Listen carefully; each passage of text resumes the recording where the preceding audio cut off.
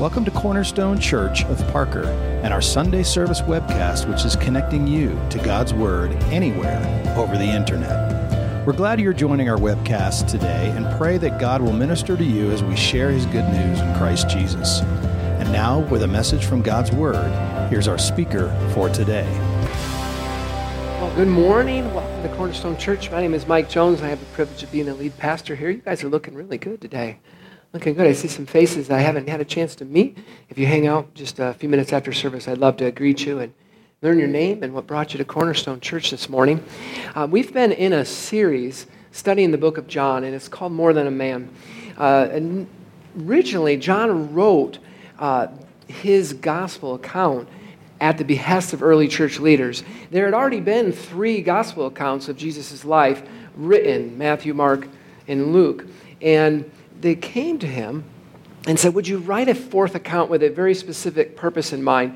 And see, there was a heresy, a false teaching going around at that time that Jesus was just a man, that he was a miracle worker, a great teacher, but he definitely wasn't the Son of God or the source of eternal life or the Savior of the world. And so John took up that challenge. And if you've listened to these sermons, I've covered each of these 4 themes so far. And interwoven through each of these themes listed is this idea of belief. It's an overarching theme that John embeds within each of these other themes, basically asking each of us, well, what do you believe? Do you believe that Jesus was just a good man, a great teacher, a miracle worker, or was he more than that? Was he the Son of God? Was he the source of eternal life, the sender of the Spirit, and the Savior of the world? And so John embeds this in his book all throughout, which is probably one of the reasons why when someone comes to faith, we say, hey, you know what? The book of John is a really great place to start because it leads people to that sort of thinking. What do you believe about Jesus? You see, what a person believes about Jesus, whether or not he was more than a man, in John's eyes, separates believers from unbelievers. This is the razor's edge, I guess you'd say. Anybody who's saying, well, no, he was just a good man. A lot of people in the world believe that. Jews, Muslims, Buddhists, he was a good man, he was a good teacher, but definitely not the Son of God, definitely not the source of eternal life. Okay, versus on the other side, believers who say, no, he is more than a man. C.S. Lewis once said, I believe in Christ like I believe in the sun, not because I can see it, but by it, I can see everything else. I really like that quote because it illustrates that what someone believes about Jesus influences how they see the rest of life, which is why this concept of belief is so central to John's account of Jesus' life. And of all of John's writings, which include not only the book of John, but also 3 epistles in the book of Revelation, perhaps nothing highlights this idea of belief better than John 3:16, which is probably the most well-known verse in all of the Bible.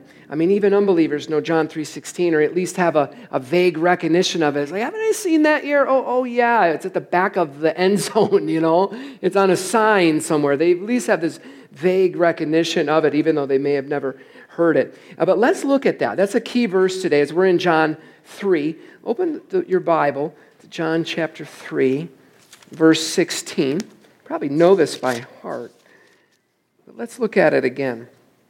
John chapter 3, verse 16. It says, for God loved the world so much that he gave his one and only Son, so that everyone who believes in him will not perish, but have eternal life. Well, while a lot of people recognize John 3:16, what they probably don't recognize or have a good understanding of is the context in which this verse is found. And so today I want to take time to familiarize you with this greater context, and in the process, help you see that Jesus addresses 2 common misconceptions that people have that hinder them from believing that Jesus is more than a man. And at the center of this story is a man named Nicodemus. If you go back to the beginning of chapter 3, you'll probably find a title like I have. Here it says Jesus and Nicodemus. But in the very first verse, John says, there was a man named Nicodemus, a Jewish religious leader who was a Pharisee. Okay, and so Nicodemus, he's a devout follower of Judaism. In fact, he's a member of the Jewish Supreme Court called the Sanhedrin. So he is a religious leader. He's probably highly educated and probably fairly well respected, I would imagine, in his community. And he comes after witnessing Jesus' life. He's heard Jesus' teachings. He saw Jesus' miracles. And he's wondering, is Jesus really who he claims to be? And so in the dark of night, it says, verse 2, after dark one evening, Nicodemus came to speak with Jesus.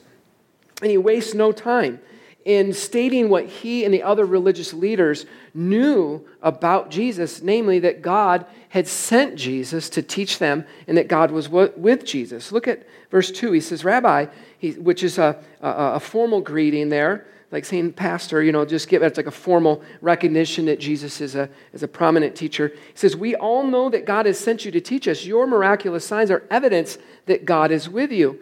And instead of like, well, thank you. Jesus just comes right back at him and says, I tell you the truth. Unless you're born again, you cannot see the kingdom of God. And so Jesus addresses immediately the first misconception that Nicodemus had and that a lot of people have today, and it hinders them from believing that Jesus is more than a man. And that misconception is that knowing is the same as believing. Knowing is not the same as believing, because if you read through verses 3 through 15, you will find that Jesus implies that only believing leads to a renewed and right relationship with God. And Jesus describes that experience as born again. If you look at verse 3 again, look at that. He says, I tell you the truth, unless you're born again, you cannot see the kingdom of God. You will not experience God's influence in your life. You will not experience his power to change your relationships, to make them more productive and make them more enjoyable. You will not experience that power if you only know of Christ. At this point, Nicodemus, he knew, and the other religious leaders, the same religious leaders who nailed him to a cross, they knew that Jesus was sent from God. They knew that God was with him, and yet they didn't believe. There's a lot of people today who know about Jesus, even religious people. They acknowledge that, yeah, he was a good man. He was sent by God to help humanity, and yet they really don't believe that he was more than a man. And therefore, they don't experience the abundant life that Jesus describes in his teaching. Jesus even says in verse 9, take a look at that with me. Verse 9, he says, Nicodemus asks, go back here, actually verse 8. He said, the wind blows wherever it wants, just as you can hear the wind, but you can't tell where it comes from or where it is going. So you can't explain how people are born of the Spirit. And you can see in verse 10, Nicodemus is wrestling with this. He's saying, well, how are these things possible?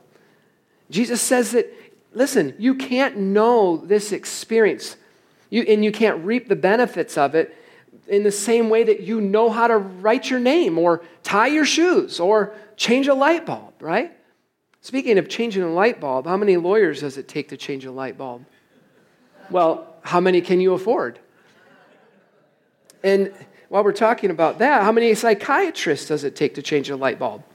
Well, only one, but that light bulb has really got to want to change, I tell you that. And how many New Yorkers does it take to change a light bulb? But that's none of your stinking business, so don't even ask about it, okay? Listen, knowing is not the same as believing. We don't know Jesus and the power and the influence of the kingdom of God in our lives in the same way that we do changing a light bulb or anything like that. Okay?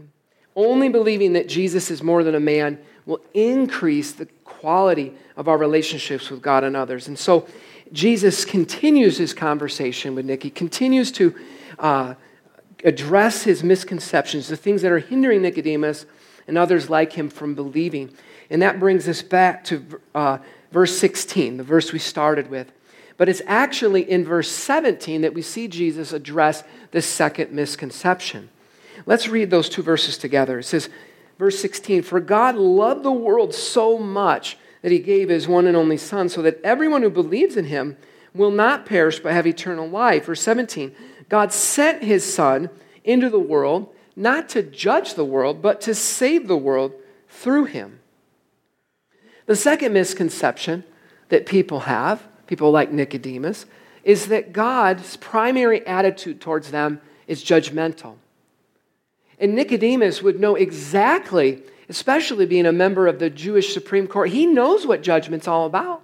He knows the laws. He knows what God said in the Torah. He sees the laws and all the religious things. And if you break one, you break the entire law. And so he knows, he's very familiar with what judgment feels like and what it looks like. And so in his mind, he's thinking, unless I'm perfect, God judges me. And he's coming and approaching Jesus, faith in Christ, in that same way. And yet, Jesus is stating here that no, that's not God's primary attitude. Well, as a teacher and as a dad of 4 kids, I watch a lot of kids' movies, okay? And as a teacher, one of my favorite lines from a recent movie comes from a scene in the Lego Ninjago movies. Any other parents watch that with their kids? Yes, I see a few hands. I actually really like this movie. It's quite funny. And there's a scene from it called Back to School, and I want to show you. It's just about a minute long. Take a look at this. Good morning! Mom, hey, here's a thought. What if I didn't go to school today? What? Oh no, you don't want to miss school, honey. These are the best years of your life. Have you been to high school? 'Cause, it's judgy. Pretty judgy. Oh, honey, you just need to give them a chance to see the real you. Yeah, I don't think I can actually show people the real me. That's not true. All you've got to do is just show them the person you are on the inside. Right here, where it matters most. Oh, and also don't forget, if your dad attacks the city again today, just be sure to duck and cover until the secret ninjas give the all clear. Oh, and also don't forget. Yeah? Have a happy birthday, honey. Thanks, Mom. You know, a lot of people, they experience that judginess in school. And as a teacher, I can tell you, yeah, it is pretty judgy. Okay, and a lot of people feel like they can't step out into the light, show who they really are for fear of retribution or something, and people hating on them, right? And so they take this experience with other people into the relationship with God, and they think if I come to God and show him who I really am, that, well, God is judgy. He's pretty judgy.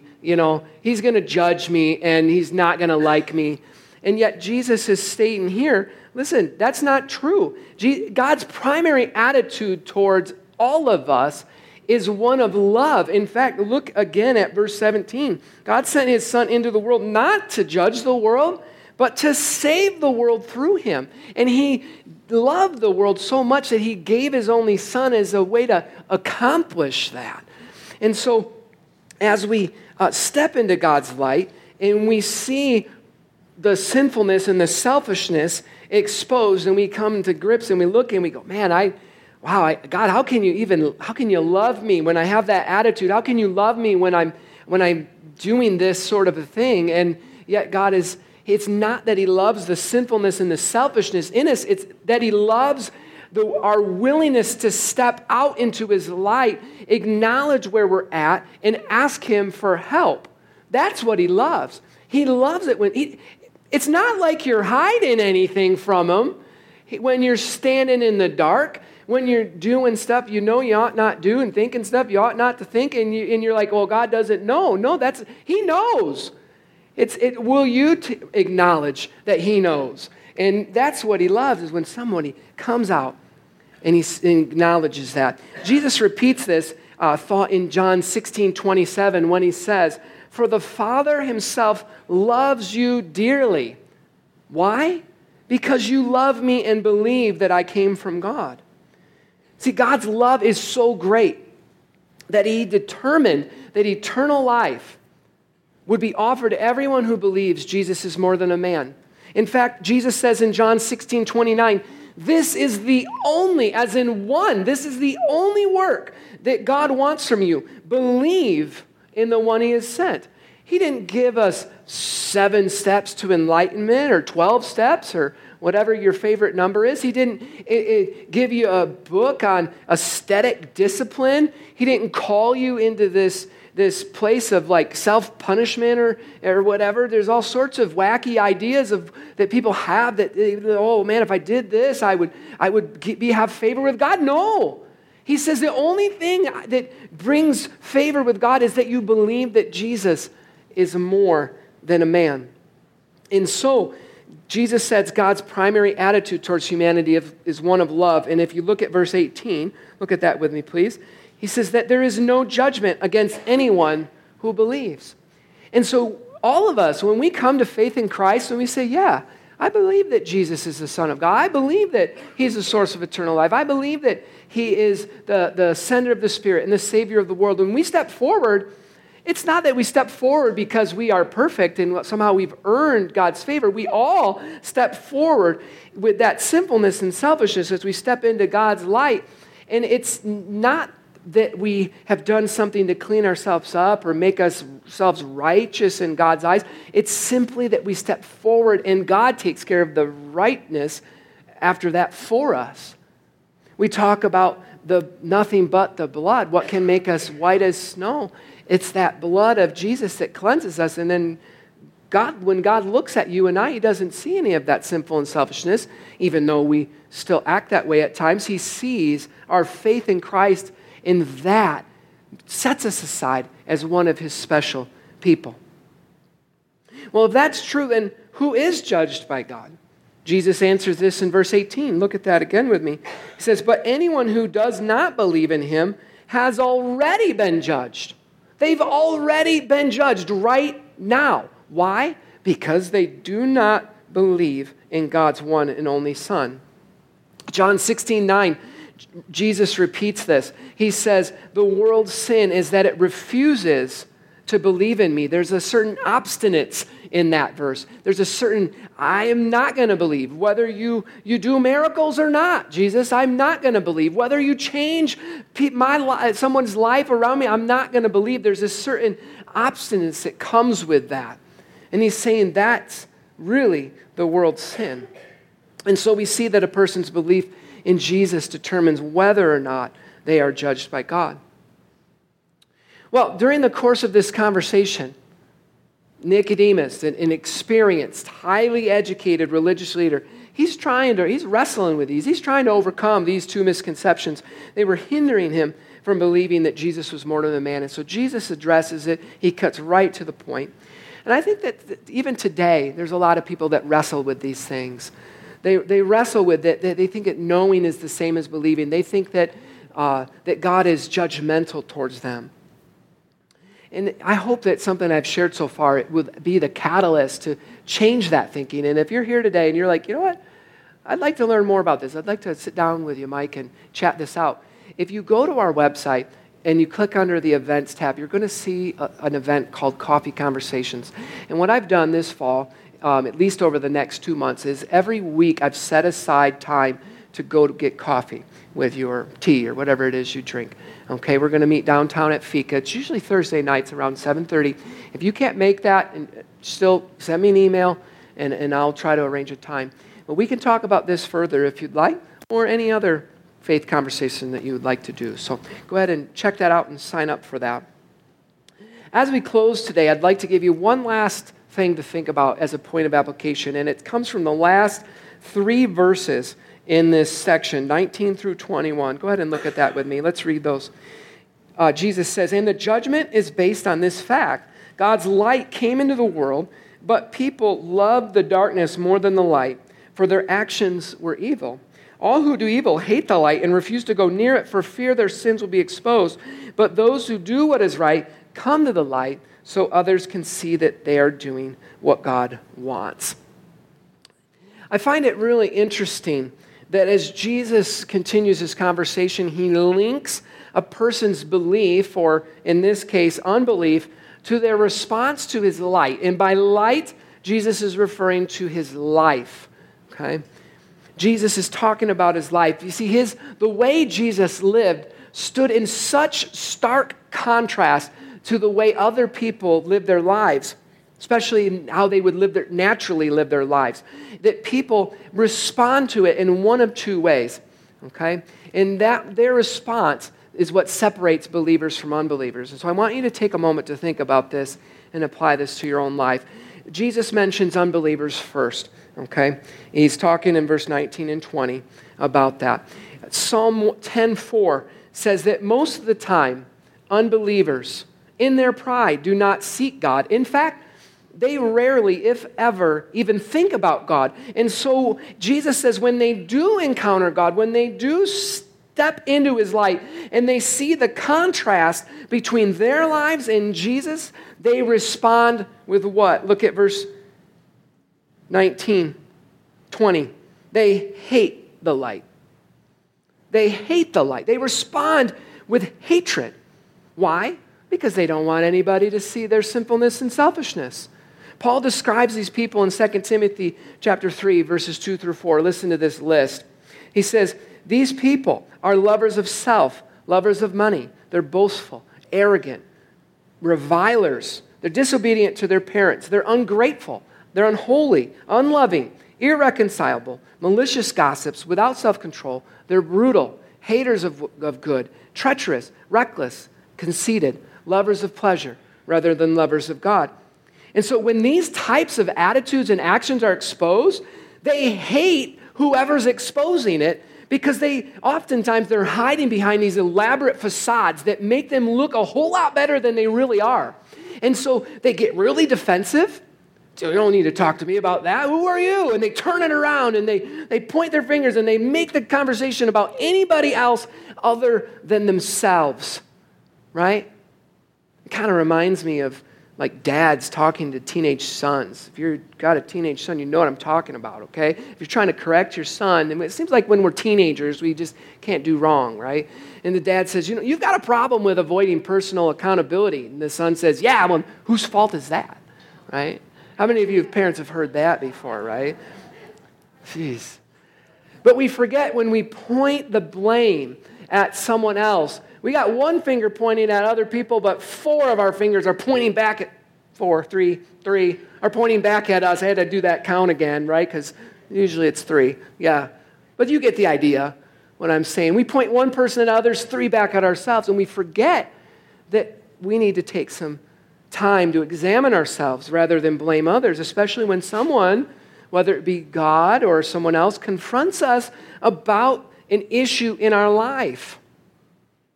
Look at verse 21.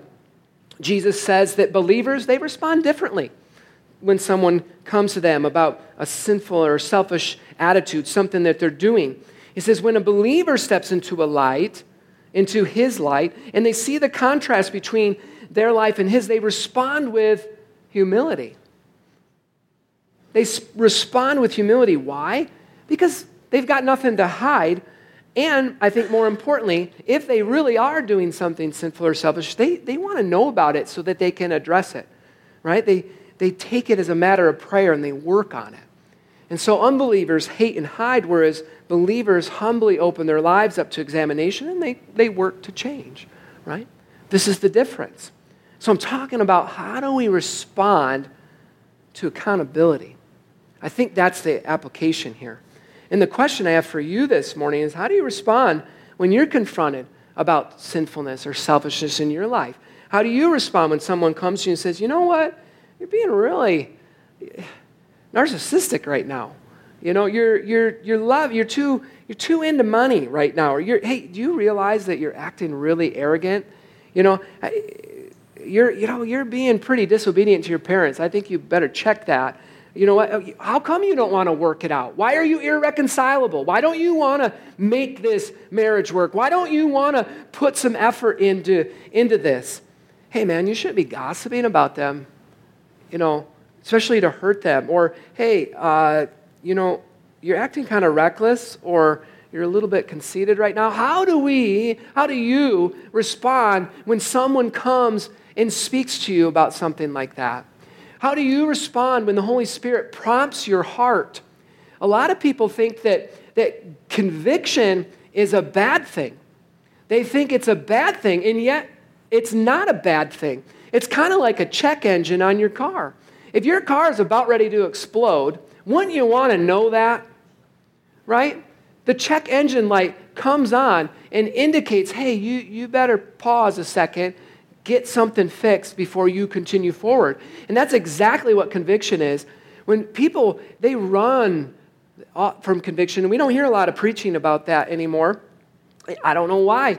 Because you know what? If we're doing something that's hurting someone else, breaking God's heart, breaking our spouse's heart, our children, our employees, employers, or any of our critical relationships, if we're doing something that's about to cause one of those relationships to explode, wouldn't you want to know about it?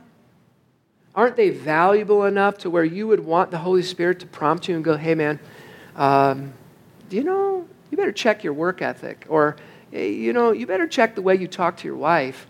You better think about this. That's not a bad thing. And how do you respond when he does that? Do you ignore him or try to rationalize your behavior? Well, she was doing this or they're doing that. You know, I had to yell at her. I had to do this. I had to steal that. You know, someone else would have, so it should have been me first. You know, how often we rationalize our behaviors to kind of justify where we're at.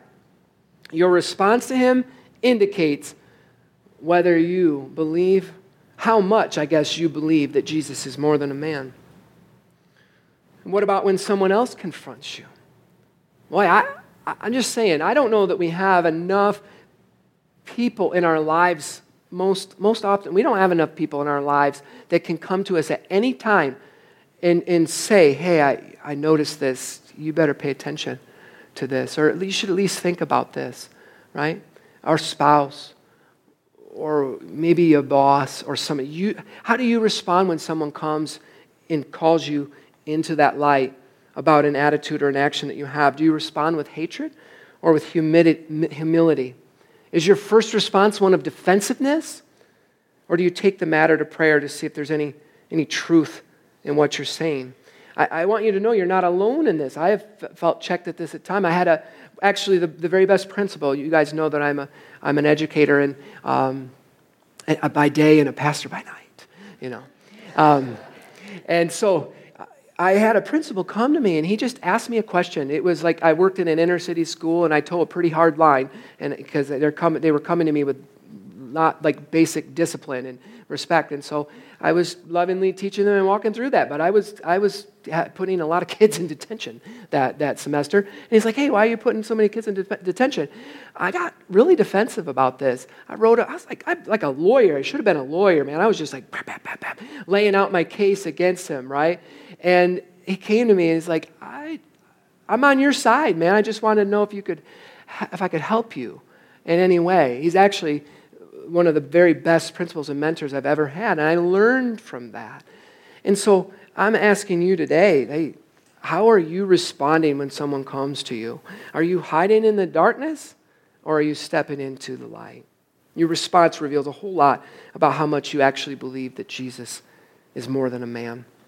You see, I think that when you and I not only know, but also believe that Jesus is more than a man, and when you and I truly believe that God's primary attitude towards us is one of love and not judgment, we're going to be a whole lot more likely to respond with humility rather than hatred, right? We're more likely to step into his light than hide in the darkness.